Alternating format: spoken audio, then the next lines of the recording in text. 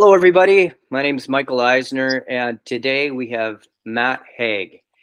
Matt is 45 years old, and he had symptoms of one degree or of another since he was very young, at around age 10 to 12, which is definitely younger than most people I've interviewed. But symptoms were very bad around when he was first diagnosed at age 27. He was working in a high-stress corporate sales job, drinking too much, and taking lots of over-the-counter medication to soothe symptoms. He had a lot of difficulty sleeping and started having flares so bad he could barely walk to and from his car. Matt grew up in a small city of around 10,000 people in rural Minnesota in the U.S. He was raised in a religious evangelical household with his four younger sisters. Both of his parents worked in working class jobs and were very active in church. Although he went to college for a couple of years in Wyoming, he otherwise didn't leave his hometown until he graduated from college at 25 years old. He graduated with a bachelor's of business management and moved to Minnesota, where he worked for a number of different corporate positions, becoming very disillusioned with the business world. So he went back to school for paralegal. He met his wife around that time and was married and had a son within 2 years of dating. He currently lives in Tumwater, Washington, and works in the state government as a public records officer. Welcome, Matt. Oh, thank you for having me, Michael. It's really, really great to be here. Yeah, you're so welcome. Matt and I did a recovery challenge, I don't know, maybe 4 years ago with Peter Winslow. And that's how we met. And Matt reached out, what was it, about a year ago or something, maybe 6 months ago, and got the conversation going about the possibility of a podcast. So this had to happen. It's great to be back in touch with you, and it's great to be able to do this episode with you, Matt. Oh, likewise, Michael. Thanks again. I mean, for me, this is full circle. For me, this is full circle because it's just a little over 3 years ago, not that long after the start of the coronavirus crisis, and I was going through a lot. I was working from home. I knew I was going to be homeschooling my son. I knew I was going to be continuing to be in lockdown, and I was suffering from a lot of physical symptoms from AS and from Crohn's, and I wanted to make the most of it, and I wanted to focus on health, and I discovered your podcast, and I started listening to your podcast and listening to episodes. That was how I first heard about Peter Winslow, and honestly, the first time I had really heard after many years of doing as much research as I could on AS. It was the first time I had really heard about people putting AS in remission long term and people completely recovering from AS. So it was very inspiring to me, listening to all of the different people you had on your show. And that was also how I immediately clicked with Peter Winslow and felt like I recognized a truth in a lot of the things he was saying, and it had me very interested. So that was when I likewise started reading his books and joined the AS Recovery Challenge with you. Okay, cool. Very cool. That's exciting. It's good to know that. Well, it's always nice to know that the podcast is reaching folks and helping to some extent and getting people, taking steps in the right direction or a direction that's best for them. So we're going to get into all that. Well, first of all, I just want to clarify just quickly how you're feeling right now. I feel fantastic. Life is good. I mean, in so many ways. I mean, obviously a big part of it is getting out of chronic pain. Not having flares. My Crohn's is completely gone. I mean, I used to have to be so careful about what I ate every day and needed to be close to the bathroom, things like that. Wow. And now I can eat anything without being in distress. I don't feel like I wake up every day, looking for the pain or digestive distress. And Wow. and I'm just a lot happier in life in general. I mean, this process has been good for my physical health, but also really good for my mental health and really good for, you know, like my relational health with my family. It's been a really amazing journey. Wow. Wow. And it's been 3 years, 3 years since we did the recovery challenge. Is that right? Yeah, yeah, it was. Okay. I think it was September of 2020 actually. That's Okay. when it So started. just in 3 short years, you can go from that to this. So that's incredibly inspiring. To me, 3 years is short. It's short term in terms of getting better.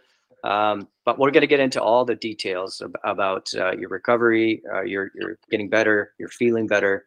But let's start kind of a little bit at the beginning. I always start with the question of what were you like before symptoms began? Now, of course, you were 12, 10, 12.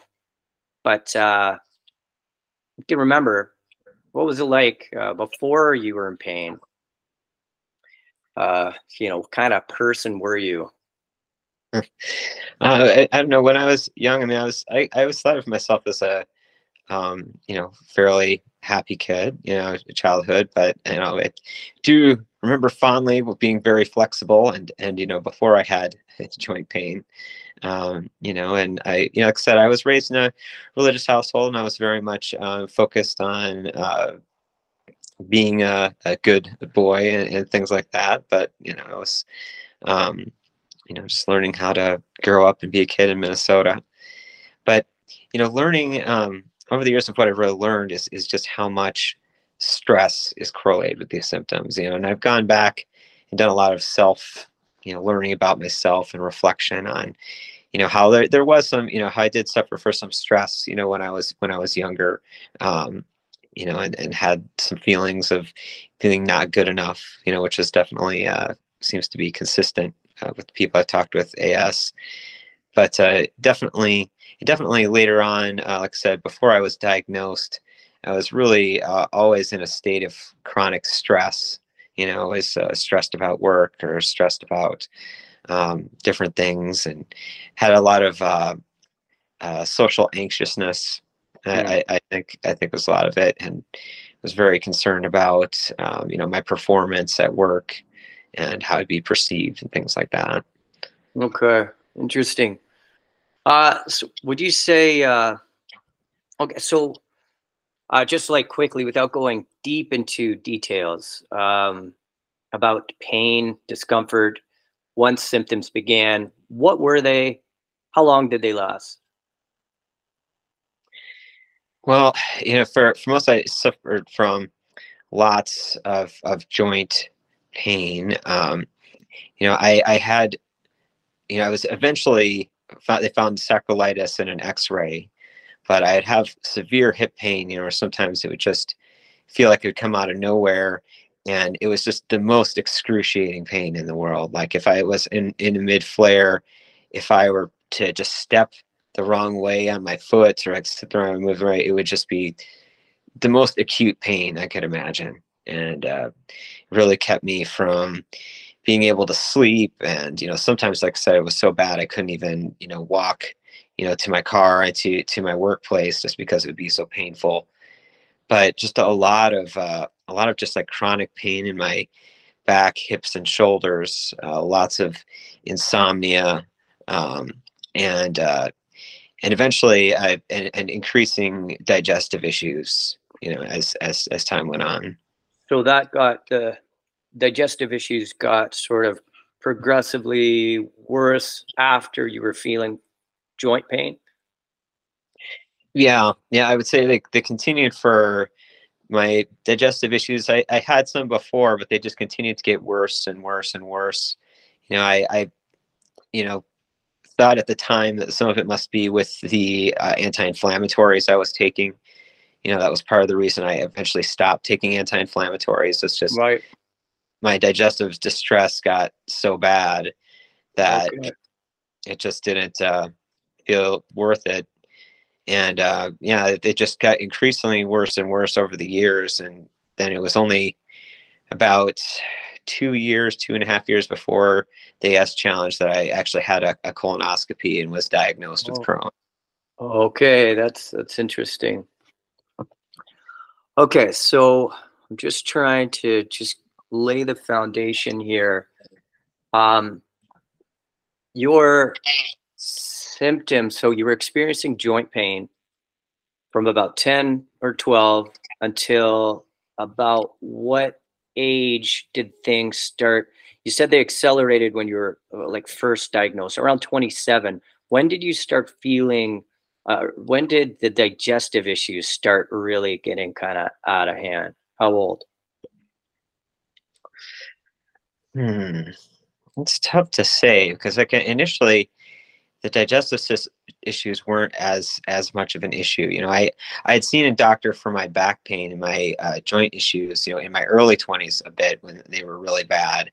And, you know, they did x-rays. They said they couldn't see anything was wrong with me, you know, and, you know, so I just kind of continued to figure that there weren't any answers there. But the digestive stuff really hit around the same time where I was dealing with a lot of work stress. Okay. You know, when I was in a really stressful sales position, you know, where I had to meet stressful numbers every day, and I felt like I had to misrepresent myself on a daily basis and be something that I wasn't supposed to. It caused a lot of conflict for me, and I definitely started having some significant stomach issues and started eating Tums like candy pretty much all day, every day. I'm just having an upset stomach, you know, feeling like you know, as well as digestive issues pretty regularly. Mm-hmm. When you were a kid, did you have digestive issues? Like pre 10, 12? Some, you know, I had some digestive issues around the same time. When I was around that age 10, 12, was also when I really started gaining a lot of weight. I've really struggled with chronic weight issues and obesity much of my life. And around that same time that I started feeling joint pain and stomach issues is also when I started really putting on a lot of weight. Interesting. So you were self-medicating for 27 years until you were diagnosed, like over the counter, like what, Tums, Advil, acetaminophen, Tylenol, and you said alcohol. You were drinking alcohol excessively. When did that start? Yeah, I mean, I wasn't, you know, like a huge drinker in college. I did definitely drink in college, but once I joined the corporate world, it was kind of like the same thing where in the sales jobs I worked, it was kind of an expectation, like as part of the culture that you go to happy hour after work, you know, so I started going to happy hour after work pretty regularly. And then, and, you know, I was making more money so that I could afford, you know, alcohol and things like that. But I started having so many sleep issues that I'd do anything, you know, to be able to sleep, because I only be able to sleep like 2 hours at a time, and I would pop awake. So I would, you know, drink before I go to bed. I take sleeping pills. You know, anything that could help, you know, cannabis, anything that could help me out. Wow. But definitely I could tell that the drinking and the prescription drugs were not helping me. You know, it was kind of a downward spiral. My health just kept getting worse and worse and worse until I eventually did get the diagnosis of AS. I got sick enough, I guess, to get that diagnosis. And I did the blood test, and I had the HLA-B27. Right. So that's what brought you to your rheumatologist, was just a lot of physical discomfort, a lot of pain, and you were like, I can't hide from this anymore. Having trouble getting to and from your car. Like it just became really obvious that you had to figure this out. Yeah, absolutely. I was just at my wit's end. I was having so many different health problems. I mean, even on top of that, I felt I was like having kidney problems. I gained a ton of weight back again at that time. I had actually lost about 120 pounds in college, and had really focused on my physical health. But once all the stress from work and the self-soothing, you know, with food and medication and everything like that, it all just kind of snowballed into increasing health problems until I went to the doctor. Yeah, and it was just said, I'm in really rough shape. And that's when they did a bunch of tests, including the blood protein work. And that was also when they found the sacroiliitis on my x-ray. And that's when they gave me the diagnosis of AS, and I started seeing a rheumatologist. Wow. Okay. I just wanted to ask, I hope this isn't too personal. Did you use food as, you said you used it to soothe. Would you say that it was some kind of addiction? Was that, or not maybe addiction, but like a way to cope with discomfort, emotional, physical? I'm just curious. No, absolutely. That's not too personal, and that's also been very much a part of the realizations that I've come to through this process. Is that all my life I've struggled with my weight, and I've thought different ways of dealing with it and trying to wonder what was at the root of it. And really, what I've learned is that ever since I was young, I've used food to self-soothe. That when I feel anxious, I have like a discomfort, like emotional discomfort, that would help to, when I eat enough food to satiate myself. That's something I've definitely learned about myself through this process, is how much of my weight issues and my eating issues have to do with those uncomfortable emotions, with the self-soothing with food. And you could definitely call it an addiction. I've gone through a lot of years of changing my eating patterns, of giving up, of not using food in that way. But it's definitely been a long learning process. Yeah. I can certainly identify and understand that. For me, it was always like if I felt dark feelings, I would have my ways that I would soothe, and I'm still aware of them to this day. What are they when they rear their head? It's like, oh, that's always an option, right? So Right. what do I choose with a little bit more awareness, maybe? So you are 27 years old. You've been introduced to a rheumatologist, and they diagnosed you with what? With ankylosing spondylitis. And also Crohn's? I know the Crohn's diagnosis didn't come till much later, actually. Oh, wow. Okay, amazing. Okay, so you got the AS diagnosis, and did they recommend medication to you? Yeah, they recommended anti-inflammatories. They started me on some like very high dose naproxen, and a couple of other like Feldene, and a couple other like prescription anti-inflammatories. And and at first I didn't seem to react too well to them, like even ones that shouldn't have side effects, like the naproxen. I started feeling kind of dizzy, and others I didn't have side effects from, but I definitely felt like my digestive issues increased over time. Um, and Digestive issues got worse when you were on the medication, on the NSAIDs. right, they just seemed to steadily seem to have a more and more sensitive stomach, Okay. to different things. But I was told, by both my rheumatologist and my general practitioner doctor, and I told him basically I wanted to stop taking them because I felt like, it was not treating me well, and told me that, if I wasn't taking some type of anti-inflammatory or some other type of medication, that it's pretty much inevitable that the pain would get worse, and that eventually fusing could likely be an issue, which is really concerning to me. It definitely did some soul searching before I stopped taking my medication. So you did it. You wanted to not take the medication because of symptoms of side effects. Was there any other reason, like wanting to do it naturally, or was there any other reason? I guess is what I'm wondering. Yeah, that was a big part of it too. I mean, I did want to do it naturally. I didn't want to be dependent on medication. Um, that was definitely part of it. But also just, as I read increasingly about the side effects of long-term NSAID use, I really just became concerned about, if I'm going to be taking this every day for literally the rest of my life for the next 30, 40 years, what's that going to do to me?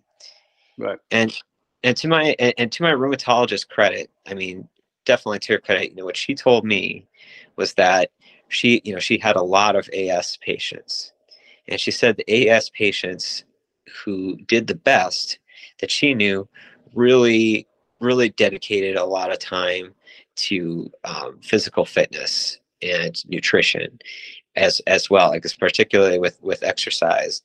And at the time, I had once again become very overweight and unhealthy and sedentary, and I took it to heart. I really I did a lot of research, on online medical groups, um, medical literature, and things like that. And I joined a weight control program. I did my best to really clean up my diet, and I lost about 110 pounds again.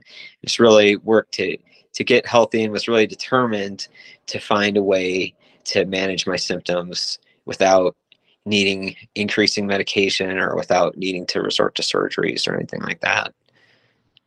Wow. Wow. So how long was that journey from 27 until when did you, like, how long did it take to sort of, regulate the weight? Did you slow down the medication? Did you wean off of it? Uh, I eventually weaned off the medication as I got healthier. I did lose a bunch of weight. I did lose about 110 pounds, and that did really help. Being doing weight training you and were aerobic. you were doing weight training, like lifting weights, and Yeah, what else? lifting Sorry. weights and aerobic work, going on like the elliptical and things like that. It And really did did feel you? like it. Go ahead. Sorry, did you go to a gym? Did you take classes? Did you just do it on your own? Yeah, I just did it on my own. I mean, I joined a gym. I joined a gym that I went to pretty religiously. And after it took me about 2 years to lose all that weight, and when I was a whole lot more fit, I did feel a lot better. I definitely still had AS symptoms. I definitely still had flares. From time to time, but my day-to-day health was definitely much improved. And so much so that you felt confident enough to slowly wean off the medication? Yeah, yeah. Wow. I just stopped taking the medication. Um, I did find that supplementing with cannabis did help with my inflammation, and then I noticed that let off, if I stopped taking cannabis, that sometimes the inflammation would come back. But I found through using diet, exercise, and a light regimen of cannabis that I I eventually found um, the diet solutions. I didn't go all the way to no starch, but pretty close with very low carb diets, and had a lot of success using those to both help manage my weight and to lessen the inflammation in my body. And I had to be pretty strict about it. But for a number of years, I was actually able to manage my symptoms well enough that I didn't feel like I needed any additional medication. I most of the time could manage my symptoms quite well, but it also felt kind of fragile in a way, because it felt like if I ate a piece of frozen pizza, like all of a sudden I'd be like incredibly sick for a couple days, and all my symptoms would come back. So it was I could manage it, but it took a lot of work. And how, like, give me a timeline from 27 until what age are you at now, where you're like pretty much managing it on your own, you're off most of the medication, lightly using cannabis? Like, what kind of timeline? I would say I'm using, I'd say I'd lost the weight by 29, and it was shortly after I met my wife, at 30, 31, where I started using the low carb diet, and that really helped. And I went off all medication, I'd say around the time I started doing the low carb diet, which was about 10 years ago. 10 years ago. So 30, 35. Yeah. So from 27 to 35, 7 years, you were in the solo man, like basically out there on your own, attempting to figure this out, and miraculously, just through blood, sweat, and tears, basically pulled yourself out of pain and suffering, and were able to manage your symptoms to the point where you're pretty much off medication, just with, infrequent flares here and there.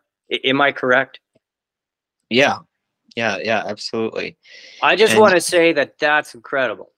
Just that is amazing. You know what I mean? I just have to acknowledge how incredible that is, because I've been through that. It's a heck of a lot of work. It requires a hell of a lot of courage and dedication. But like you said, you felt fragile, right? Right. Yeah, but it worked. It worked, kind of. Right, it really did. And I went out to like all these like Facebook groups that I had been a part of doing research and stuff like that, and tried to tell people about these successes I had, or ways that it really helped me to try to kind of spread the word. And I was surprised at how much pushback there was, how much disbelief that anything like that could be possible. That you're just. What did you hear? What kind of stuff did you hear about? I mean, just that giving people false hope, and that why should people put themselves through so much struggle if it's not going to help, and that essentially anything outside of pharmaceutical intervention was just fooling yourself. That it was inevitable that I would have to get on medication if it didn't, and if it didn't do it sooner rather than later, that it's inevitable that things are going to get really bad later on. And that's kind of that's the message I heard over and over again, that it's just inevitable, it's going to get really bad, so you should try to do as many extreme interventions now as you can. Wow. Without getting into massive detail, just a little bit curious for myself how you used cannabis, in terms of how much you were using it, and if it became a crutch, and if you were overusing it ever to soothe as well. Or were we able, like just that kind of world there where I'm just curious. I've used cannabis, since college years. I mean, on and off. And there's certainly been times where I have overused it, or abused it, and times where it can hurt motivation and things like that. But for me, I find that, especially if it does really help with my inflammation. If I just have some in the evening time, it really helps me be able to get to sleep. And I also really find that it helps me with exercise. One thing that I really find that benefits me is, like, a lot of times with being a person with AS, when you have that stiffness, a lot of times it's hard to get going in the beginning and hard to stay motivated. But I find if I had a little cannabis before I exercise, put on some music, I really enjoy. Not only did it help me loosen up a lot faster, but just helped me keep motivated, and helped me exercise a lot more than I would otherwise. Okay. Really? Sorry, go ahead. No, I was just going to say, it's like the biggest advantages for me were for helping make exercise more capable for exercise, and more able to get good sleep. And did you use a different type of cannabis before exercise and before sleep, like sativa before exercise, indica before sleep, or was it? I'm just curious. Well, once I moved to Washington, I live in Washington State, where cannabis is legal, and I have access to a variety of different products.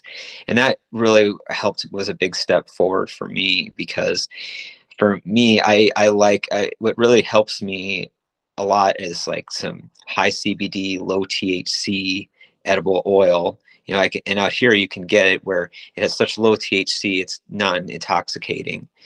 So that can help for times when intoxication is not in any way advisable. And I can be able to choose the products that work the best. I do find that before I exercise, a sativa really helps. It really helps me be energized and motivated, and yeah, it makes exercise more enjoyable in general. While as the indica strains for me are really good for sleep and relaxing at the end of the day. So especially like I said, since moving to Washington and having that access to a variety has definitely helped me use it medicinally more effectively. Right. Okay. Thank you for explaining that. It's interesting and fascinating. So you're 35 years old. You're managing your symptoms on your own and doing a pretty dang good job of it. And what happens now? Well, like I said, it was kind of a fragile. I'd have times where, if I had or I couldn't keep up with my cooking, or my exercise because stressful things would come up in my life. A lot of times I, could regress and go back again and come back, and it was kind of like that back and forth for a while until I guess it was about 5 years ago, my dad passed away.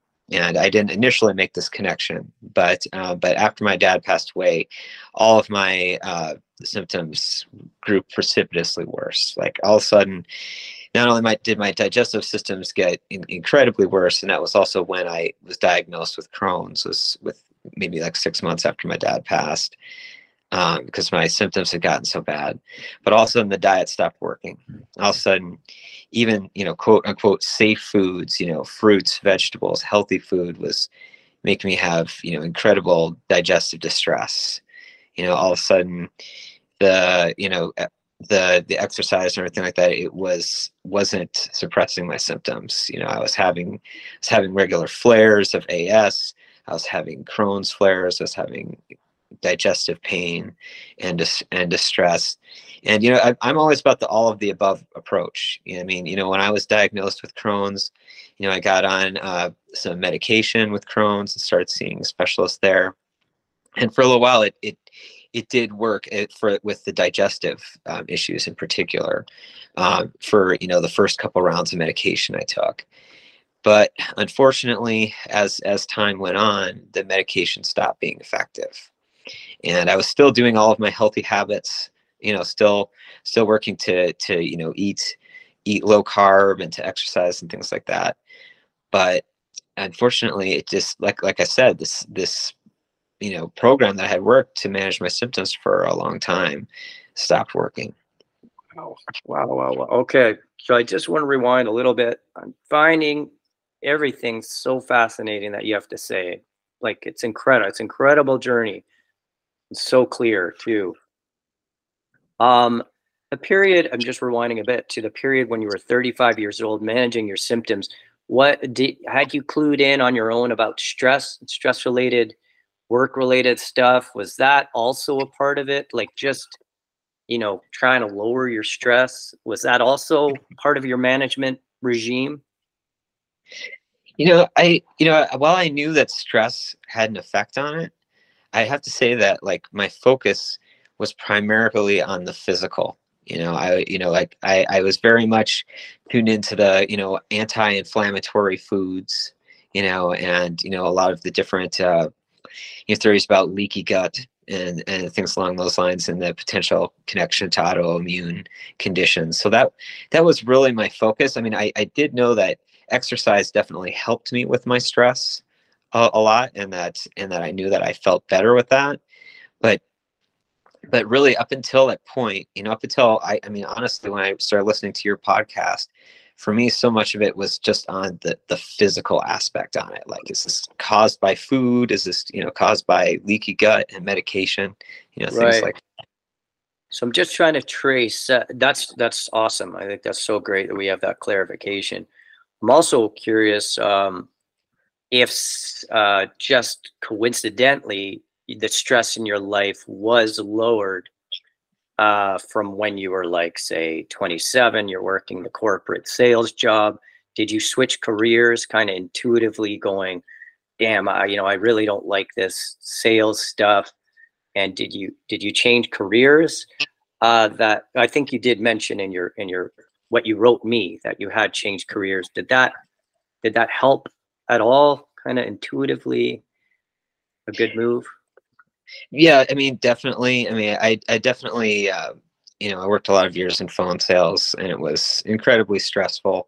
And some of the companies I worked for, I just, the jobs just weren't for me. I wasn't a good fit, and I found it to be incredibly stressful to work in those positions, and it just became disillusioned with working in corporate world in general. So I went back to school for paralegal to try to kind of take a different approach, to try to get into a different industry. And I had learned about being a paralegal in some of my jobs, and that definitely did help some. I mean, leaving the corporate sales was a big help for me. I mean, I would say some of my first paralegal positions also. I mean, it was right in the middle of the Great Recession, so I'd take what I could get, and a lot of those positions were also quite stressful. But I do think that leaving sales and meeting my wife both did definitely lower my stress level in general, and help, and did help me also during those years.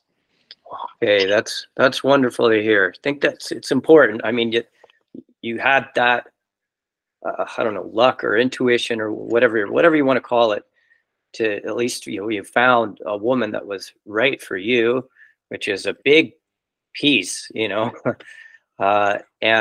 moved away from a job that wasn't right for you and found slightly better, work that was more suited. Okay. So now you're, I don't know, 40 years old, and you have a diagnosis of AS and Crohn's at this point. If you're comfortable at all, don't have to go into big detail, but talking a little bit about that breaking point with your father passing, perhaps what that maybe meant. I mean, meant to you, and why. I mean, obviously that's a very challenging thing to go through, and sorry for your loss, Matt. Only if you're comfortable, maybe describe, maybe if you can reflect on that period. Well, it was definitely tough. I mean, I was definitely really close to my dad, and he passed very quickly from esophageal cancer, and he was diagnosed less than a year before he passed. And he's obviously the patriarch for our family and meant a lot. And but I was on really good terms with him, and we, I feel like we had the talks we need to before he passed. So when he passed, I guess I didn't feel particularly devastated or anything like that.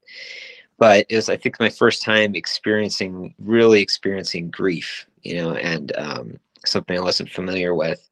And once I got back home, I just after the after the funeral and everything passed, usually I have very busy schedule, working, taking care of my son, everything like that. And but I started having just a lot of really major emotional issues. I started having intrusive thoughts about lots of health anxiety, lots of just anxiety about life in general. I started kind of withdrawing from my family a little bit, trying to figure out how to deal with some of the emotions. And it really affected my whole family. My relationship with my wife started to degrade. My son started having trouble at school. And, it was just kind of all a bunch of compounding stress, one on top of the other. And it was definitely really, really tough there for a while to learn how to process the situation, how to keep all the plates spinning with, work and family and everything like that, and trying to process some of those emotions that were coming up. Wow. Okay.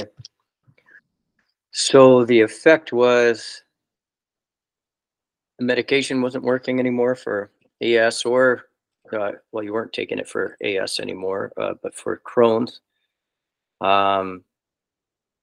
Your lifestyle regime wasn't working anymore. And then where did you go from there?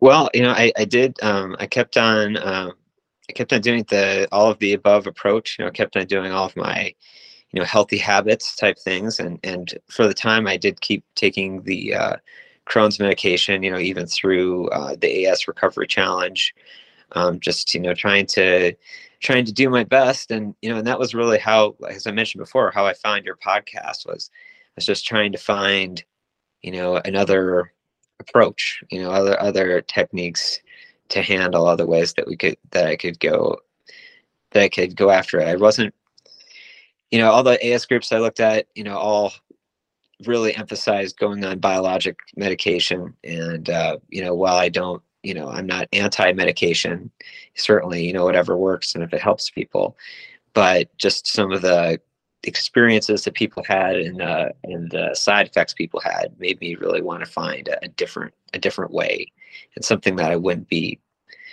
dependent on. Wow. Okay. So through your searching, you found the podcast, and then you were inspired enough to sign up for the AS challenge, or did I miss anything? No, that's exactly right. I started listening to all the different people you'd had on your show, and also started listening found out about Sky Denton and his podcast as well, and started reading some of Peter Winslow's books he had on his site, and then so I eventually signed up for the challenge. What was it that convinced you or inspired you?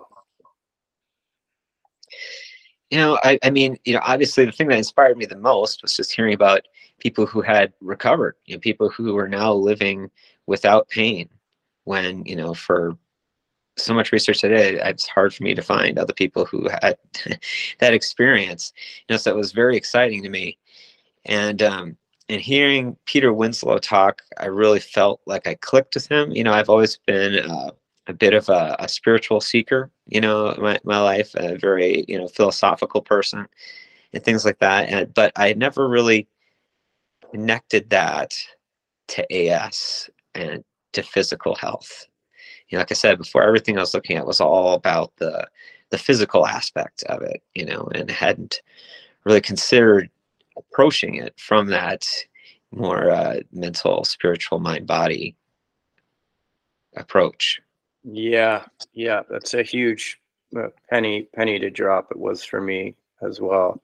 I hadn't really considered that quite, not to that extent. Okay, so what happened? You did the recovery challenge. What was that like?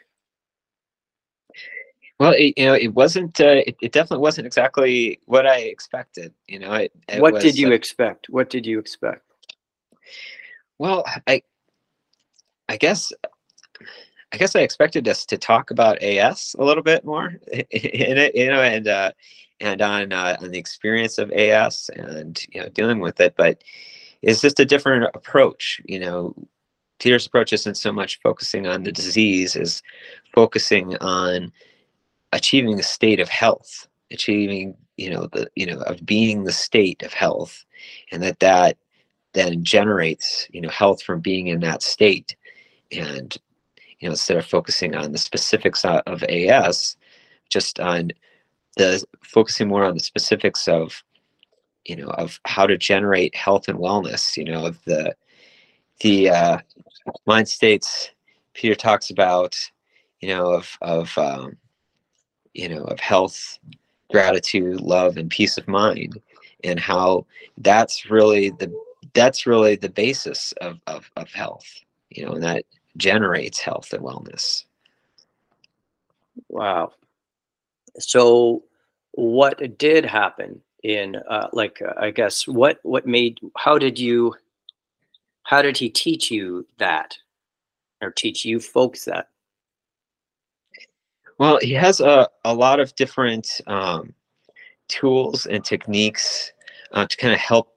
What I really think that what it really does is help you break the habits of negative ruminating and background chronic stress, to resolve the cause of AS. Because that's really what I've kind of come to learn, is so much of autoimmune diseases are caused by this chronic state of stress that we're in, this background stress that we often don't even notice. And we obviously notice obvious stresses of work, relationships issues and things like that. But that often we don't notice that we're keeping ourselves in a constant state of stress. But he provided a lot of different techniques and practices to do on a regular basis to kind of break that habit of being in the negative state, of focusing and nourishing the positive states as an alternative. Wow. Okay. So you were given these tools, these practices, and what did it take to implement them? Was it enough for you to just hear about them, or was there work for you to do on your own, or what happened there? And I think it was definitely about the work I did on my own. I mean, it was the practice that he provided to me, but that's really what I've learned through this process for myself and seeing others who've recovered from it. It's really, you get out of it what you put into it. It's really about your own state of being. It's really about putting into practice these practices and finding what works for you. I mean, I started, the AS Recovery Challenge inspired me to start meditating regularly and having a daily meditation practice. And there are many times where I was meditating and I would just have like old emotions come up, memories of old things that would happen. And or I would just feel like stress that was in my body that I would be able to release. I very much, it's through the Recovery Challenge. We read Eckhart Tolle's A New Earth, and I had read it before, and I felt like it was pretty life changing. But just learning about it in the context of AS, of the pain body, and becoming aware of those chronic pain body states, I as I was aware of that and was practicing meditation, I would be aware of tension I had in my body, or like longstanding resentments that I was holding, and just like learning to let go of some of those things. I remember one time after I was about partway through the challenge, and I'd been doing the practices regularly, and I was meditating, and I felt my abdomen release. I felt my gut release, and I realized that I literally been unconsciously sucking in my gut for maybe my whole life, and I'm sure part of it is that insecurity of being overweight and wanting to suck in your gut, but also just of just being anxious, but just that feeling that release was such a big deal. And there was another time too, I remember during the AS Recovery Challenge, where it was just like a time at work where I just recognized, like, normally where I submitted work to like an attorney for approval, I was a paralegal at the time, I would feel just like a great amount of anxiety, and performance anxiety, social anxiety when I do that. But I learned to recognize that, recognize what it was, sit with it, and let it go, and learn to shortcut that pattern I had. It's all about becoming conscious of those patterns and choosing something different. That's awesome. That's incredible. Can we break down that experience a little bit slower? So you have this project that you're doing. You're sending it. You're giving it to an attorney for approval. Can you just describe a little bit slower? Like, what does it mean to sit with it? What does it mean? Like, how did you change the pattern, and how did you become aware of it? I know we already went through it, but I'm just want to reiterate and go a little bit deeper into this process. Really, a lot of it is just about awareness. That before these are just kind of unconscious processes I would go through automatically, and that I would become very like anxious to the point of, being distraught if I submit something for approval, that I would worry about, the feedback I'd get if it was good enough, like I'd immediately start catastrophizing about the worst thing that could possibly happen, if they came back and said like, oh, you did this terribly, not that that was my experience, but that was just how my subconscious thought process would work, would just be thinking about the worst thing that could possibly happen and worrying about how I would be perceived. But with the additional awareness that I had, I recognized that pattern that was playing out. I recognized this feeling of anxiety I had in my abdomen, but instead of running with it, instead of my brain taking off with it and trying to tell a story about why I'm anxious, what could happen, what terrible things could happen, and why it's a good idea that I, plan out all of these catastrophic scenarios, in order to gird myself for what might happen. But just recognizing that pattern, instead of taking off with it, just sitting with that feeling of anxiety, knowing that, what, everything's going to be fine. And that feeling is not benefiting me. That thought pattern, that catastrophizing, all of that is not going to help me, get better feedback. It's not going to help me work better. It's not going to, it doesn't serve me. So I don't have to go through that whole process. I can cut it short. I can sit with that feeling and then just let it go. That's right. That's the way I can describe it. And what is it like to sit with a really uncomfortable feeling? Yeah, it's hard to describe. It's like when you have sometimes when you have a difficult conversation, you have to sit with an uncomfortable silence. When like you feel like you need to fill the silence, but sometimes where you get the most effective conversations is when you allow that uncomfortable silence.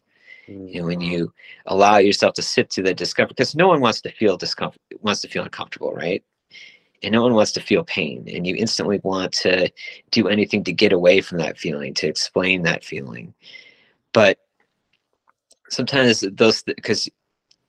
but that's not the most beneficial thing. A lot of those patterns that we have are old patterns from childhood we had from dealing with stressful situations, for ways that we learned to act out of survival when we were younger. They were just continuing to play out as adults, even when they don't serve us anymore. And I think that's a big part of what I've learned in healing, is just learning to identify those patterns, and learning to, instead of repeating those same subconscious processes over and over again, just recognizing when they happen and replacing it and cutting it short and replacing it with the positive feelings and the positive regard. Wow. Okay. So how did this translate into, well, first of all, did meditation help with that process? Absolutely. Absolutely. Meditation, to me, it's really helped me provide that center, that emotional center of calmness and gratitude and peace that I can return to more quickly, so that, like, if, always, can get swept up in emotions, get swept up in patterns, and that always is going to happen, and that's just a part of life. But when I'm meditating regularly, it's easier to return to that mean, instead of like staying at a high level of stress all the time that, then if something happens can send you into distress. Staying in a level of calmness and peace, that if something's distressful, something might happen, but then I return. I can not only, it gives me the ability to pause, when I feel emotions, it gives me that ability to not immediately react. And it also helps me return from the reaction back to my baseline quicker than I could before. That's really where the advantage has come in.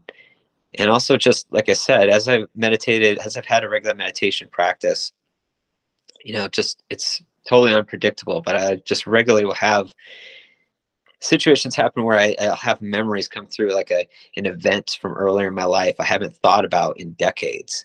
And it's like I'll relive that period of my life and process through it in a different way. And then I just feel lighter after that. Mm. Wow. Okay. So meditation is, it's funny because you hear the word or the term meditation practice, we hear that our whole lives. And it isn't until you explain exactly what we're practicing. Like you literally sit down to practice meditating, but what you're doing is you're practicing being that process that you just described that you can take into your daily life. That's the practice, which is fascinating because it's so easy to just say, oh, yeah, I'm practicing meditating. But what does that mean? What does it mean to practice meditation? And I think you did a great job of describing that, and also releasing old memories, feelings, sensations that naturally have an opportunity to come up and to consciously let go of or understand or whatever it is. All this, that process has been like how much of your recovery or remission or feeling better, however you want to describe it, has it been?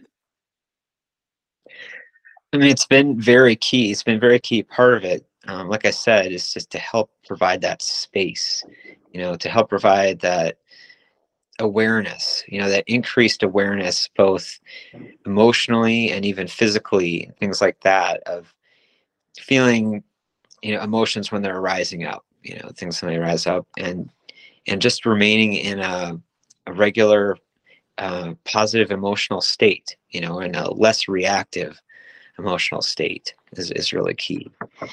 And and a big other part of it, of what I've learned with Peter, with Peter Winslow and his coaching, and from reading I spent a lot of time reading other mind body healing books and things like that too, is I just really learned the importance of what I've deemed emotional hygiene, which is that, to me, and one thing that I think a lot of people don't recognize is that, we know we need daily, good nutrition and good exercise to be healthy. You need to have water, things like that.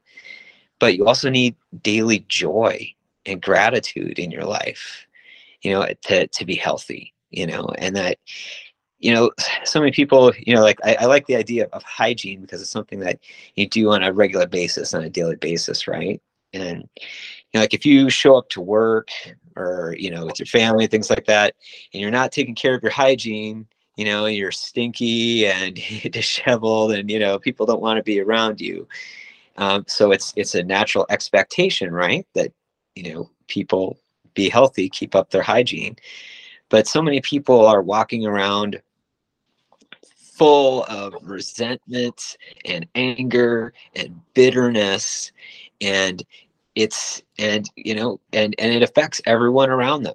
It affects everyone around them, and they don't realize that they're in that constant state. I didn't realize I was in a constant state, that I had resentments that I was holding, that I had anger that I was holding, things like that. But it comes down to that old metaphor of, kind of like the garden that you're watering, right? Like, are you watering the garden of anger and resentment and bitterness, or are you watering the garden of joy, gratitude, of peace and love? And it really does make a huge difference, not only in your emotional state, but what's really a lesson that's learned to me is also on your physical state, on how your body is reacting to your internal environment that you're creating. Wow. Tell me more about that. Like, what does that mean for your body to be responding to your internal state? Well, it's a lot about what I learned about in the AS Challenge and outside about epigenetics, and like about, so what Bruce Lipton talks about in his books about how, our genetics, the expression of our genetics a lot of times depends on the environment in which those cells are existing in. And when you constant state of resentment, anger, fear, you're in a constant state of fight or flight, and your whole internal system react to that environment. Rather than being in a state of growth, you're being in a state of preservation and emergency.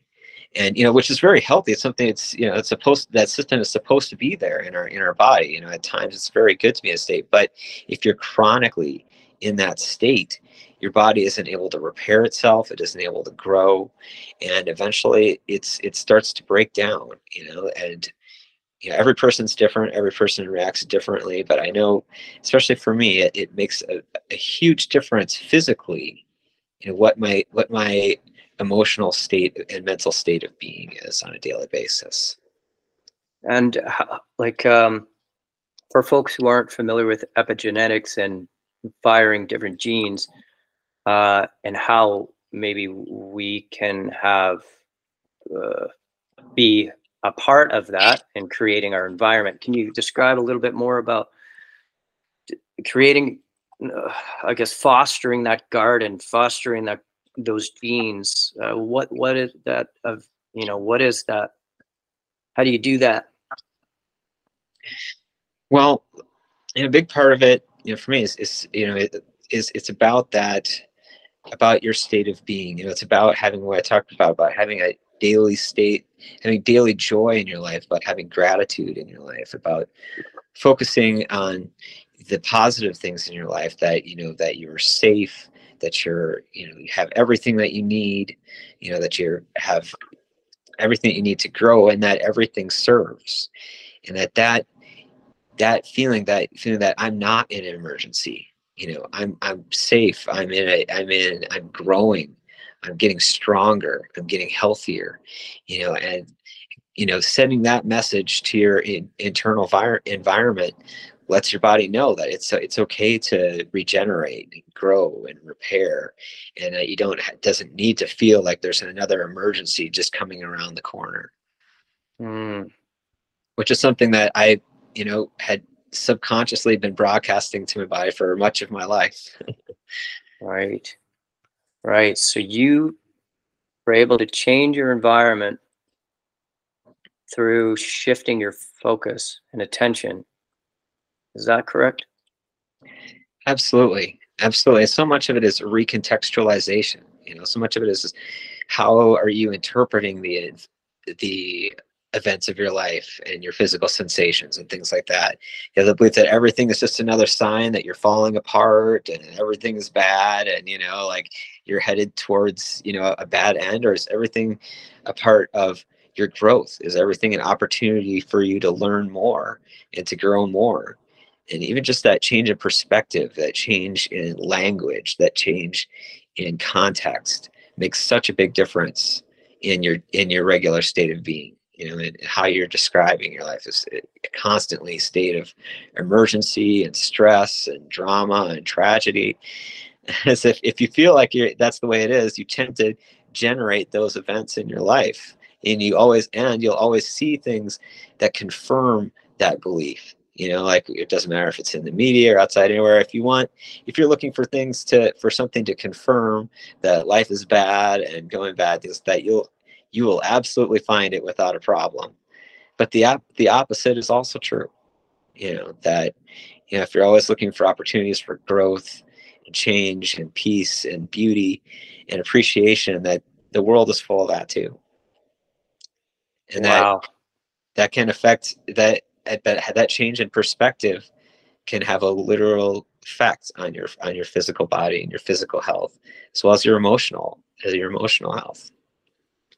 So the tools that you learned, the practices that you learned in the recovery challenge enabled you to shift that focus and attention from, say, seeing all the threats and dangers in your environment to being in this exact same environment, however, seeing it in a different way. And that had the effect of healing you spiritually, emotionally, and physically. Is that correct? Yeah, absolutely. I would say that's correct. And it's been a learning process. I mean, I made huge breakthroughs during the AS recovery challenge, but I had huge growth during the AS recovery challenge. But ever since then too, I've been continuing to read lots of books on mind body healing, and I've continued to be in a group with Peter and with other graduates of the AS recovery challenge. We have a bi-monthly mastermind group where different people who've been through the program meet and talk about, you know, how we're dealing with our condition, things that we're learning, things that we're going through. And I also find that that's really, really helpful, because for me, because for me, it's not just, you know, like a one and done, or like something that you learn and you're changed forever. For me, it's really about your daily state of being and your daily practice. You know, it's kind of like what I've learned about losing weight too, right? Where, you know, it's not, you can't just like go through like a diet or like a short period of time and then, you know, make a change and then go back to the way that you were living before and expect that you're going to maintain those changes, right? If you go back to living and being the way that you were before, you're going to you're going to have the same effects of that you had before. So it's been really helpful seeing all those other people who've come through AS and how they're managing it. People at different stages of, you know, completely recovered or still working on it, and how that process works on a daily basis. Have there been ups and downs for you, Matt? Absolutely. You know, there's been, you know, sometimes there were definitely times where it felt like a couple steps forward, a couple steps back, you know, where I'd get caught up in old emotional patterns, you know, and you know, get caught up, and then I'd feel a physical symptom again, and then your brain all of a sudden starts racing, like, oh no, it's back, you know, like the AS is going to come back, and, you know, I'm going to start having all these problems again, and you know, it gets tempted to start catastrophizing and things like that. But it hasn't come back. And when I returned to that state of being, and I returned to it, and I realized that, you know, there's nothing to worry about, you know, you know, I continue to find ways of growing and continue to follow these practices. And I haven't had, you know, a single other flare, you know, but you know, life has its ups and downs, and those well-worn patterns that we've had since we were children are always going to be there. It's always going to be easy as what's the word I'm looking for? The path of least resistance is always going to be to default to those old comfortable patterns, you know. And it's all about just recognizing when those patterns come in and choosing the new, healthier patterns.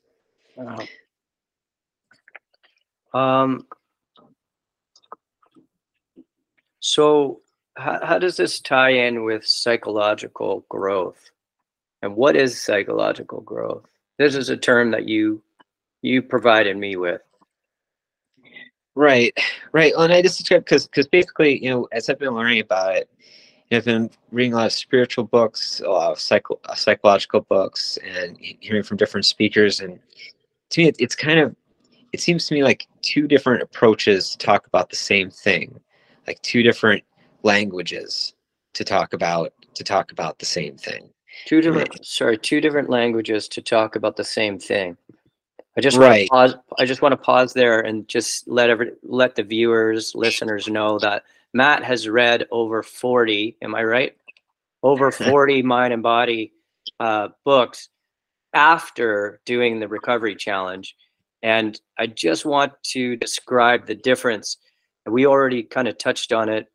He read A New Earth before the recovery challenge, and it was out of context with recovering from a chronic illness. And after going through the recovery challenge, seeing that book in new eyes, was able to appreciate what those words were actually talking about and how it related to getting better and feeling better. And since then has read over 40 books. So I just want to say that, you know, for people that don't know, Matt is coming from a very informed place, not only has done a lot of reading, but has also transformed himself, for lack of a better expression. So please go on to, what were you saying about the two different approaches, two different outlooks? Right. I really feel like, you know, it's just, you know, some people are more, you know, I think receptive to spiritual approach, and I think some people are more receptive to like the scientific psychological approach. But really, what I've found about, you know, studying both of them and reading about both of them is just the commonalities, how much they're talking about the same thing. They're just coming at it with different language and different descriptions. From the, I've loved, Eckhart Tolle, Don Miguel Ruiz, David Hawkins, Ram Dass. I mean, Thich Nhat Hanh. Some of these spiritual leaders I've found so inspiring, and really have helped me on my path. Learning, like I talked about, being the state, daily meditation, constant exercise, different consciousness exercises. But for me, the psychological, scientific aspect was also very enlightening for me. I particularly Dr. Gabor Mate, Dr. Nicole LePera, John Sarno, all medical professionals who also really helped me learn a lot about myself, about learning about the mind-body connection and the connection between instead of talking about the pain body, like Eckhart Tolle would talk about, which is, the collection of chronic stress and, chronic negative emotions. But instead, talking about, from a psychological aspect, of talking about trauma and how that's connected to chronic stress, and talking about how so many of those self-soothing processes that we learned when we were young can turn into self-destructive problems as we get older. They really taught a lot about, they're really excellent at learning about recognizing our conditioning, and how those conditioning, those learned patterns of self-soothing and emotional regulation are often the cause of a lot of our issues. And just learning about, how different, because of those different traumas, different things happen when we're young, there are different, common, I've noticed there are certain common ways that people with AS tend to compensate, and certain personality traits that people with AS tend to have. We've talked about this AS recovery challenge too, but one thing I've really seen in myself too is people from AS often really struggle with feelings of being not good enough, and they struggle with perfectionism, of trying to be perfect and beating yourself up and feeling very distraught at not being an unattainable perfect, at focusing a lot on people pleasing, on trying to get others' approval, and sacrificing our own needs and emotions to try to please other people. And how really that fits in with that chronic stress, and it can be connected to autoimmune diseases. And how, and I've really seen that even in my work too. When I worked as a paralegal, I worked with social services, and I learned a lot about the ACEs study during that time period, and I had never heard of it before. And just learning how, I've read so many case reports, so many case studies of kids who've gone through various different types and degrees of trauma, and seeing how that's directly correlated, not only with things that I would expect, emotional issues, addiction issues, things of that nature, but also it's also highly correlated with physical issues, autoimmune diseases, diabetes, those who following all of these thousands of children, those who had more adverse childhood experiences, which is what an ACEs is. And the higher your adverse childhood experience score is, the more adverse childhood experiences you've experienced, the more highly correlated you are to have an autoimmune disease, to have early onset cancer, to have, a whole host of issues. So, really there's a scientific basis and an approach that you can take this as well, both. And to me, it's very instructive, both looking at this from spiritual health and spiritual practice approach, as well as looking at it from a psychological standpoint, from looking at and recognizing those patterns that we may have from events that happen to us when we're children. And again, it comes down to awareness, like we were talking about, being aware of those patterns, so that when we can see those patterns starting to happen, or we see ourselves starting to go down that road, we can circumvent it. We can choose to make a different decision. And that's really where I talk about psychological growth. That's how psychological growth occurs, is when you find yourself in the position where in the past you've always repeated the same subconscious pattern. You've always followed the same pattern. Whenever you're under a whole bunch of stress, whenever you find yourself you feeling in danger, you recognize that in the past you've always followed this same pattern. But now you can be aware of it and you can choose to make a different decision. Wow. Can we just backtrack and go over exactly how you were exposed again to all the thousands of different ACEs studies, just because of the work you do? What exactly is that? Again. Well, describing how I was exposed to the ACEs study initially was that, I worked in Attorney General's office as a paralegal, and you worked in which office, sir? The Attorney General's office. The Attorney General of the state of Washington? Yes. You worked in that office, okay, as a paralegal. Yeah, I continue to work in that office now, but as a public records officer. But one of my first assignments was working with the juvenile department that involves involves children, and a lot of cases involving abused children, children who are in difficult situations, children who are being taken away from their parents because of various abuses and things like that. And as part of my responsibility was setting up the trial, for these trials, to find out, what would happen with the kids, or find plans for the parents to be able to restore custody. And one of the things that I would have to do would be to set up expert witnesses. And some of the expert witnesses, we say, would be various child psychologists. And the child psychologists would cite the ACEs study in their testimony of why children needed to be removed sooner rather than later from abusive situations and to get to healthy environments, because the study demonstrates that the more adverse childhood experiences that the child experiences, the more likely they would have these adverse outcomes.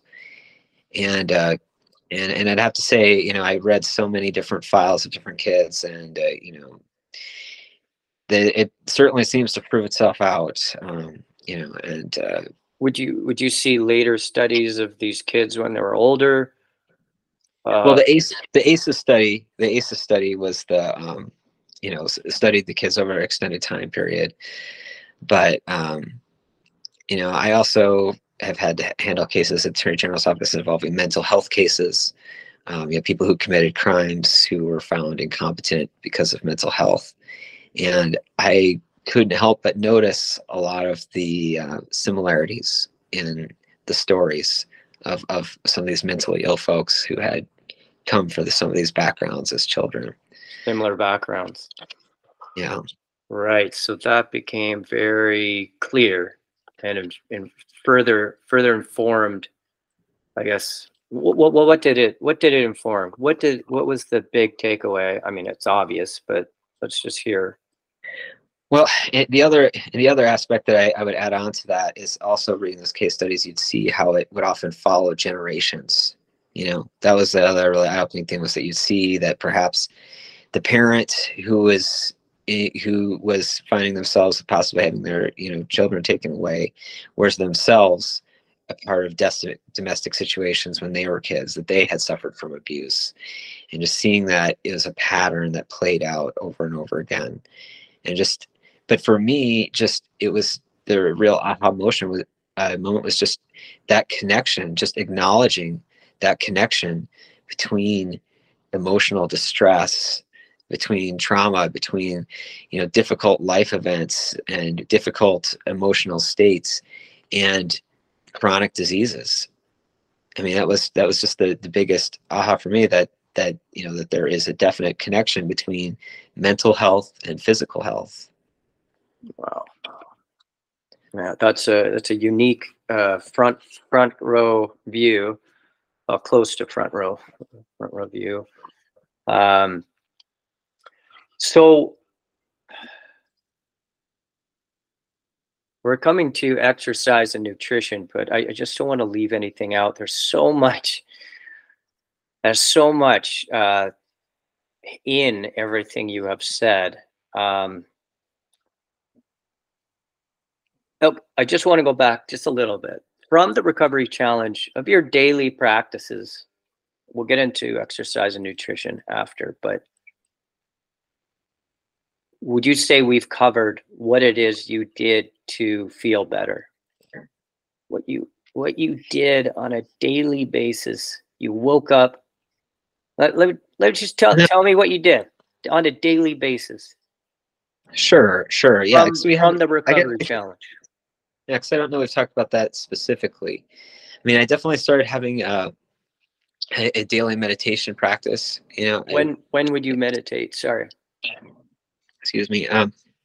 Generally, as soon as I wake up in the morning, after I wake up and take out the dog and make coffee and all that good stuff. But yeah, I would sit and meditate, and I, you know, experiment with different types of meditation. But you know, both, you know, started with guided meditation, and then, you know, eventually moved more to just silent, mindful meditation. But generally, I start with meditation, although I would start even before that. You know, there's a technique we learned from Peter with the I ams, you know, talking about focusing on our positive aspects, you know, and focusing on that when we wake up, right? Because it's so easy to get in the habit of waking up in the morning and like looking for your pain or thinking about what you've got to do for the day, and, you know, but really starting the day in just like the most positive way for it. You know, for me, I have a big gratitude practice is really important for me. I wake up, I just think about all that I'm grateful for, you know, everything that, you know, I'm grateful for: my life, my house, my job, my family, and everything that's going right in my life that I'm focusing on. You know, I start my day with gratitude. When you think about these things, is it like, are you saying like, I'm grateful for this, I'm grateful for that, or are you just thinking about what you're grateful for? You know, I'm generally saying it out loud, especially in the beginning. You know, most of the time, you know, I'm you know, literally saying, you know, I am grateful for, you know, different things, but also that I'm blessed, you know, that I'm strong, that I'm healthy, you know, all the things that I am appreciating about the day. And it's not just, the most important thing is that it's not just a rote exercise. You know, it's not just saying it, you know, like, oh, I'm happy for it. You know what I mean? It's really feeling it. You know, it's really, it's all about that state of being. It's all about that emotional hygiene, you know, feeling gratitude, feeling what there's to be joyful about the day, and starting a day, and then sitting, and then I'll sit in emotion. I'll sit in meditation and just sit and focusing, and just feeling love and feeling gratitude, and focusing on my breath, and sending love and gratitude out into the world. And then I usually do an short exercise routine. You know, either some cardio or some weights, and have my healthy breakfast and go about the day. Whoa, how long are you exercising? You know, it depends. It depends on the day and on the time. You know, I try to kind of go with the flow, but I do always have, I lift weights at least a couple times a week. Usually that takes everywhere for, half hour to an hour of going through a cycle of weights. And I will go on my exercise bike, usually anywhere from like half hour to 45 minutes, like when I've got a break during the day, from work, if I've got some time between meetings like that. I've got a flexible schedule, which is nice. It helps out a lot. But or like when I'm working in the office, I generally go for a half hour walk at lunch, things like that. But not extremely strenuous, not as strenuous as it has been in the past when I was working on losing weight, things like that. Right. Before pre what do you call it? Recovery challenge. When you were managing symptoms on your own, you'd say that you were working out a lot more religiously, a lot harder than you are now. You're a little bit more loose with it. You're not stressing over it. You're not worrying about not working out. Am I right? Or right. I think that's the really big change in perspective, when it comes to both exercising and nutrition, is that instead of, like I said before, it felt like it was something a lot to manage, or it was like a fragile state. So like, if I could manage it, if I was exercising as hard as I could and keeping my diet as clean as as clean as I possibly could, but now I don't look at it that way. I don't see it as a struggle, and it's really just been a different change in perspective, particularly when it comes to diet too. It's just, it's just, I enjoy eating good food because it makes me feel good. It's the same thing with exercising. It's all about doing what feels good on a daily basis. When I eat good food, I feel good. When I exercise, I feel good. So, I do what feels good on a daily basis. But at the same time, because my health and wellness is not dependent on a strict exercise and diet schedule, I don't have to worry, if I go out and have a beer and a burger with a friend, I don't have to worry about being in distress for days afterwards or anything like that. I'm sure if I ate, obviously if I eat nothing but fast food, I'm going to feel crummy and my health is not going to be good, right. Eventually. But at the same time, my state of health is good enough the way it is, on a basis that, I can go out and have a burger and a beer from time to time, and it's not a big deal, and I don't have to stress about like, oh no, my AS and Crohn's is going to come back, or it's freeing. It's freeing to just enjoy being in a state of health every day than feeling that like I'm struggling and striving to get there or to stay there. Wow. In terms of the I am practice, are you doing that all day long, or did you do it all day long in the beginning? Do you think it's wise to talk about this now, or what do you think?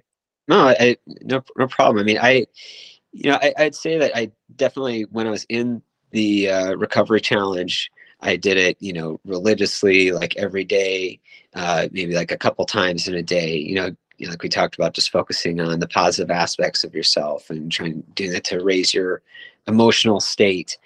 I still do it every morning. I still definitely do my IAMs, at least some, but I definitely don't think it's as extended of a practice, and my IAMs change, over time.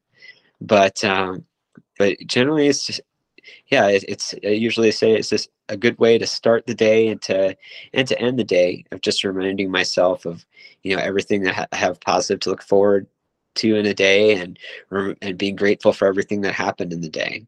Mm-hmm. Just that emotional hygiene I was talking Right. about. Yeah. I think it's an important thing to kind of mention, just because like I have talked to some folks who have, they have um they have an opinion of affirmation, of an I am statement, of it being like covering up, or sort of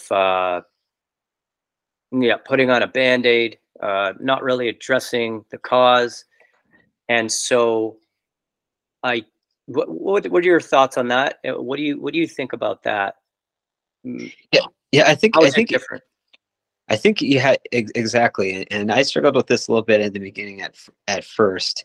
I think it's important. It's definitely important to note that there's definitely something to be concerned about, that a bad habit one could get into using affirmations, which is a criticism of many spiritual practices, which is a spiritual bypassing, right? So that, like, if you're going through a difficult time, if you're going through things, just trying to cover it with, like, no, I'm grateful, I'm happy, I'm sorry, I'm not painted, but and that absolutely is not going to be beneficial. The thing is that you can't. A big part of the emotional of the issues, and at least to AS, is emotional suppression.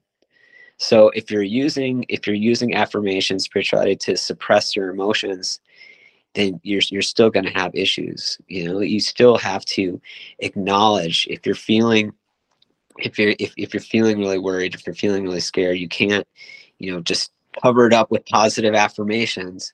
You have to sit with it. It's important to acknowledge those feelings and to feel those feelings, but not to let them take over you and to take off with it. Pretending that you're not angry, or saying that you're not angry when you are angry, is only going to cause conflict. That's just another form of resistance. And that's one of the things that Peter talks about a lot too, is just the importance of not resisting, of acceptance. Right. And sometimes you have to accept the fact that you're feeling angry, or you're feeling stressed, or you're feeling, and you have to sit with it. You can't fight it. You can't cover it up. You can't push it down. But eventually, if you sit with it long enough, it lifts. And it's like I talked about, and then you can return to that state, that mean state, But I do 100% agree that, while it's definitely important to break the habit of chronic negative thinking, but that doesn't mean that the only way to be healthy to feel is to banish all negative thoughts or stressful thoughts or anything like that. That's a part of life. That's a part of what comes up. And it's the same thing. You can't beat yourself up, if you're not feeling in a perfect state of gratitude and love and peace every day. It's not black and white. Everyone has to go through periods of stress, and everyone's going to feel negative emotions, feel times that they're angry, feel times that they're worried, things like that. But it's all about, how do you deal with those states? How can you positively manage through them and get yourself back to a state of peace and be able to address what it is that's bothering you? Wow. So were able to do and are able to do all this, and you would say you're not a monk. Am I correct? You're not.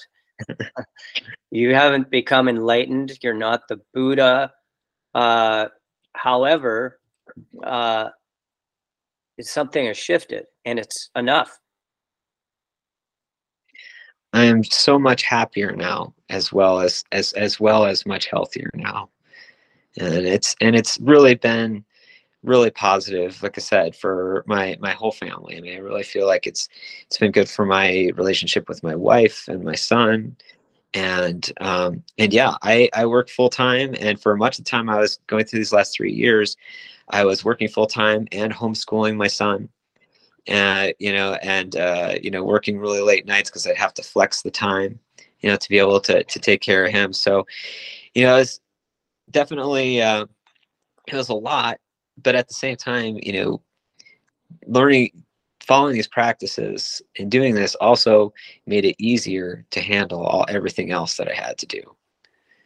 Wow. I'm very grateful of having the opportunity during the coronavirus of, working from home and having, a home gym and having things like that available that made it easier for me to follow it, certainly, but it is possible. You can, work full time and have a family and make a difference.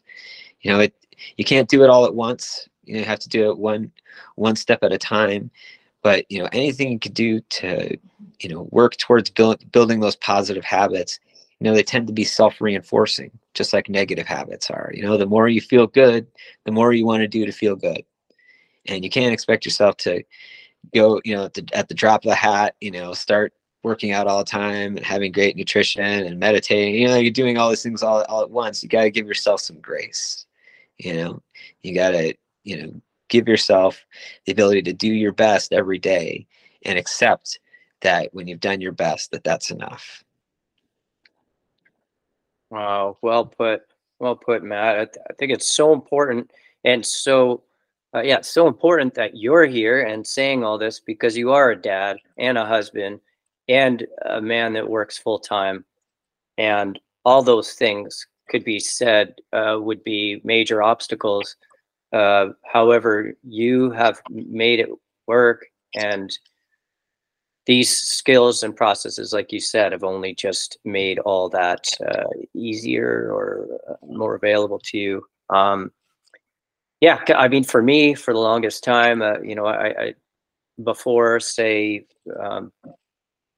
taking on these mind-body approaches, I believed that I could never be a dad, you know, never could be a father, or, you know, because it would be too much work or too much stress, or I needed to just focus on myself. So, you know, just so anyone's out there listening, Matt has done it, and he's doing it on a daily basis. So yeah, we covered exercise and nutrition. I'm glad we did. So, well, just to be clear, are you following a no starch diet? Is that, and if you are, why are you? Just to be clear. No, I mean, I do generally, I find, you know, as someone who's been very heavy, you know, a couple different times in my life, it's always really easy for me to gain weight, you know, and that's a big part of it. So I have found that a low carb diet in general does really help me manage my weight. But I'm not, you know, I am not religiously strict. You know, I would say I may be more like 80-20. You know, I'm the person, I do, you know, I'm the food guy for our family. You know, I do our grocery shopping, and I do like a big cook up every weekend to like kind of prepare food for the week so that we can just heat it up and things like that. And I do try, and I do, the vast majority of food is, you know, unprocessed, you know, from fresh fruits and vegetables and unprocessed meat, and you know, healthy food. But at the same time, you know, on the weekends, you know, we could have like a pizza, or have, you know, it can have like a meal, things like that. And it's not going to, you know, cause me to go back into a state of autoimmune disease or anything like that. But it's still, but eating healthy makes me feel good. And I can tell the difference when I don't eat healthy. And I've been very unhealthy and I've been very healthy, and I very much prefer the state of being healthy. Right. But yeah, but I'm not very, like, I'm not super strict about it. Yeah. Right.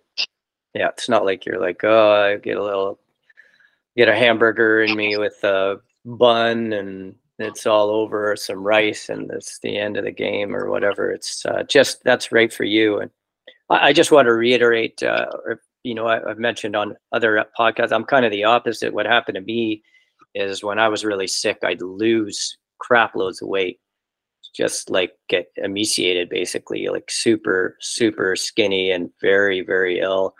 And so for me, I have to eat tons of carbs to even maintain, a reasonable weight.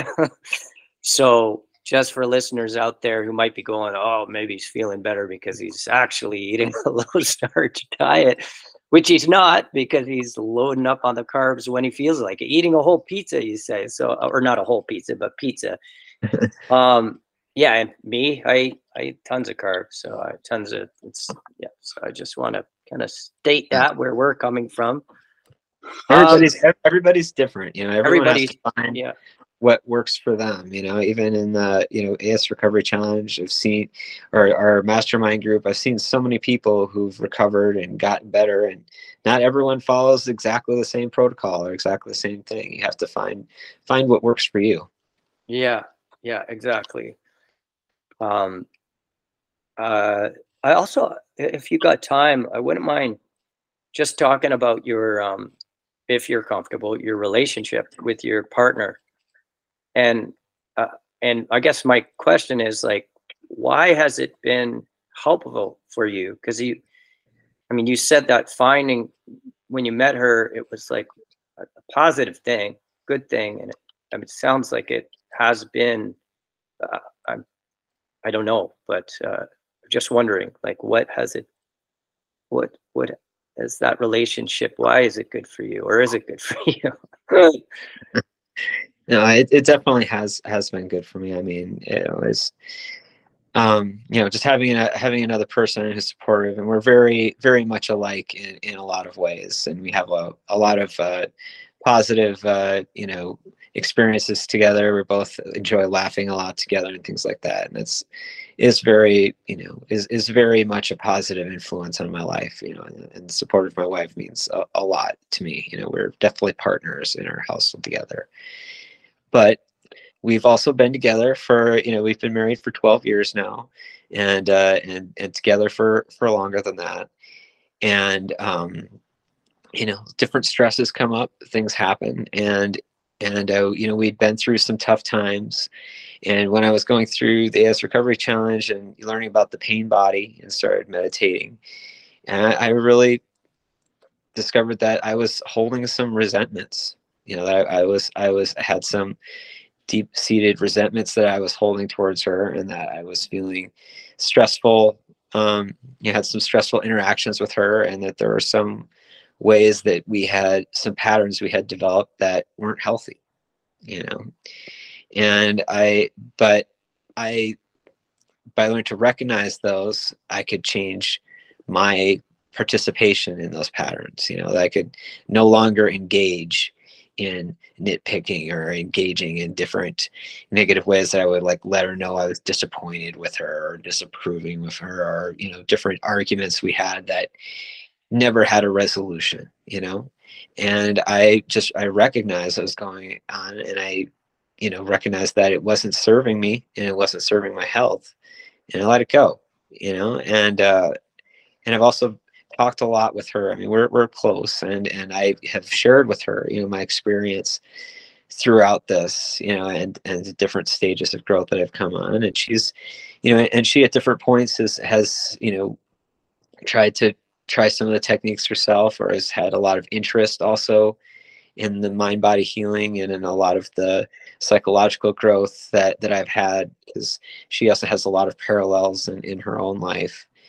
But it's just really helped us to communicate better, you know, it's helped us to communicate, to cut through some of those old tensions and resentments and things, you know. And it's not perfect, you know.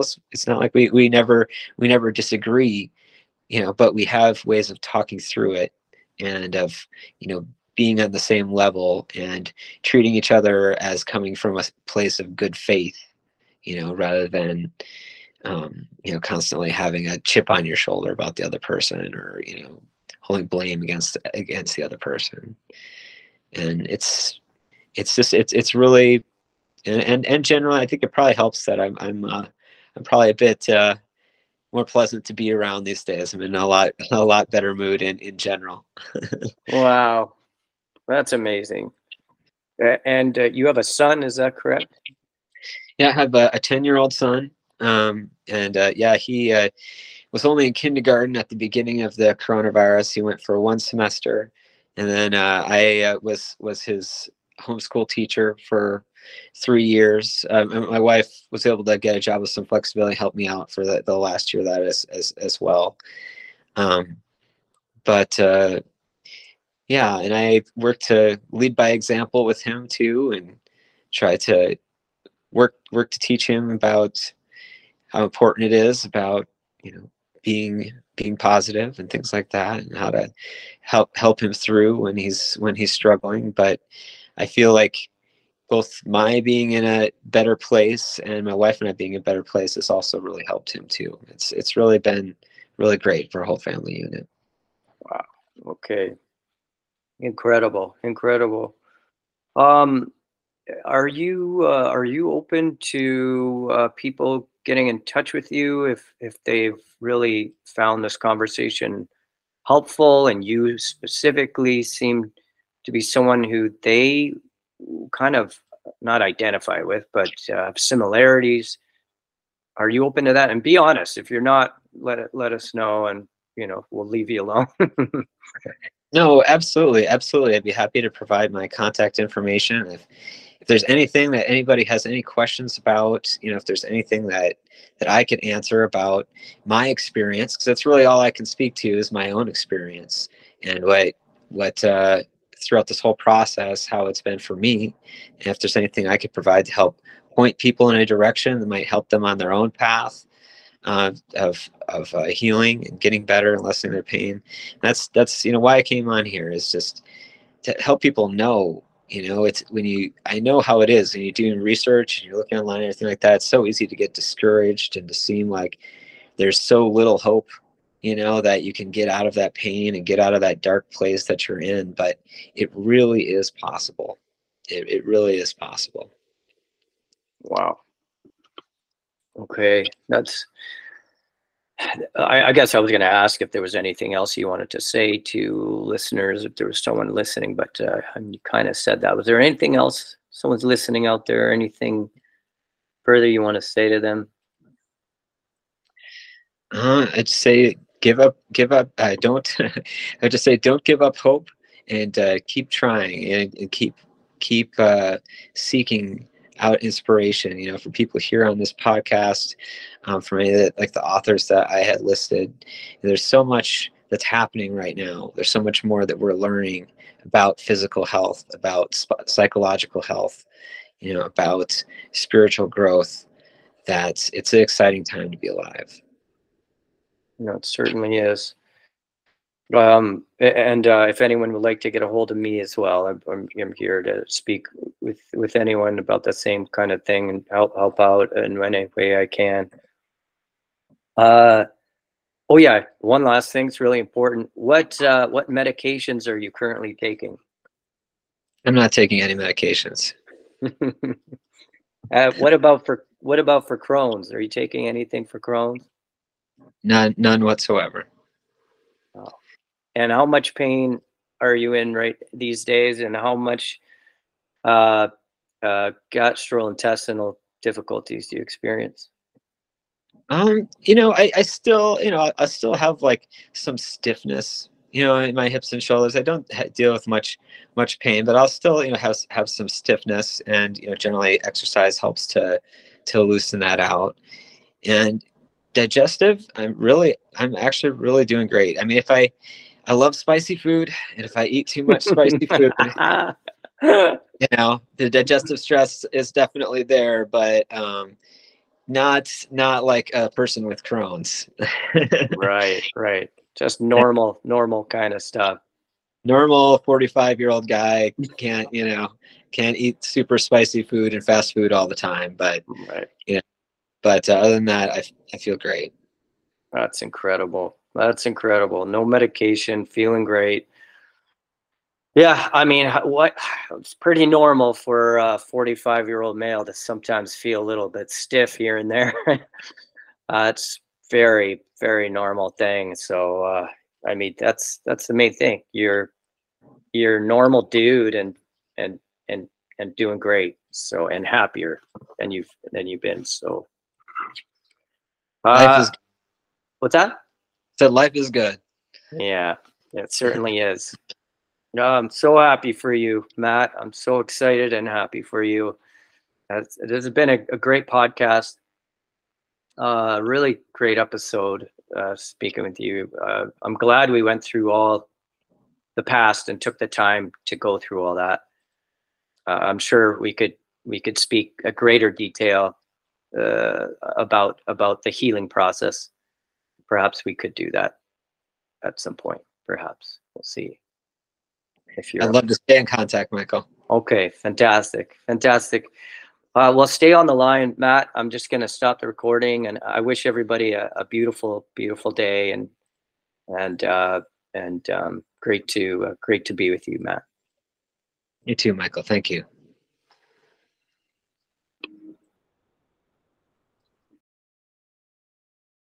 Hello, everybody. Thanks for listening. Please feel free to subscribe to the show, or if you'd like, write a review. Let me know what you think.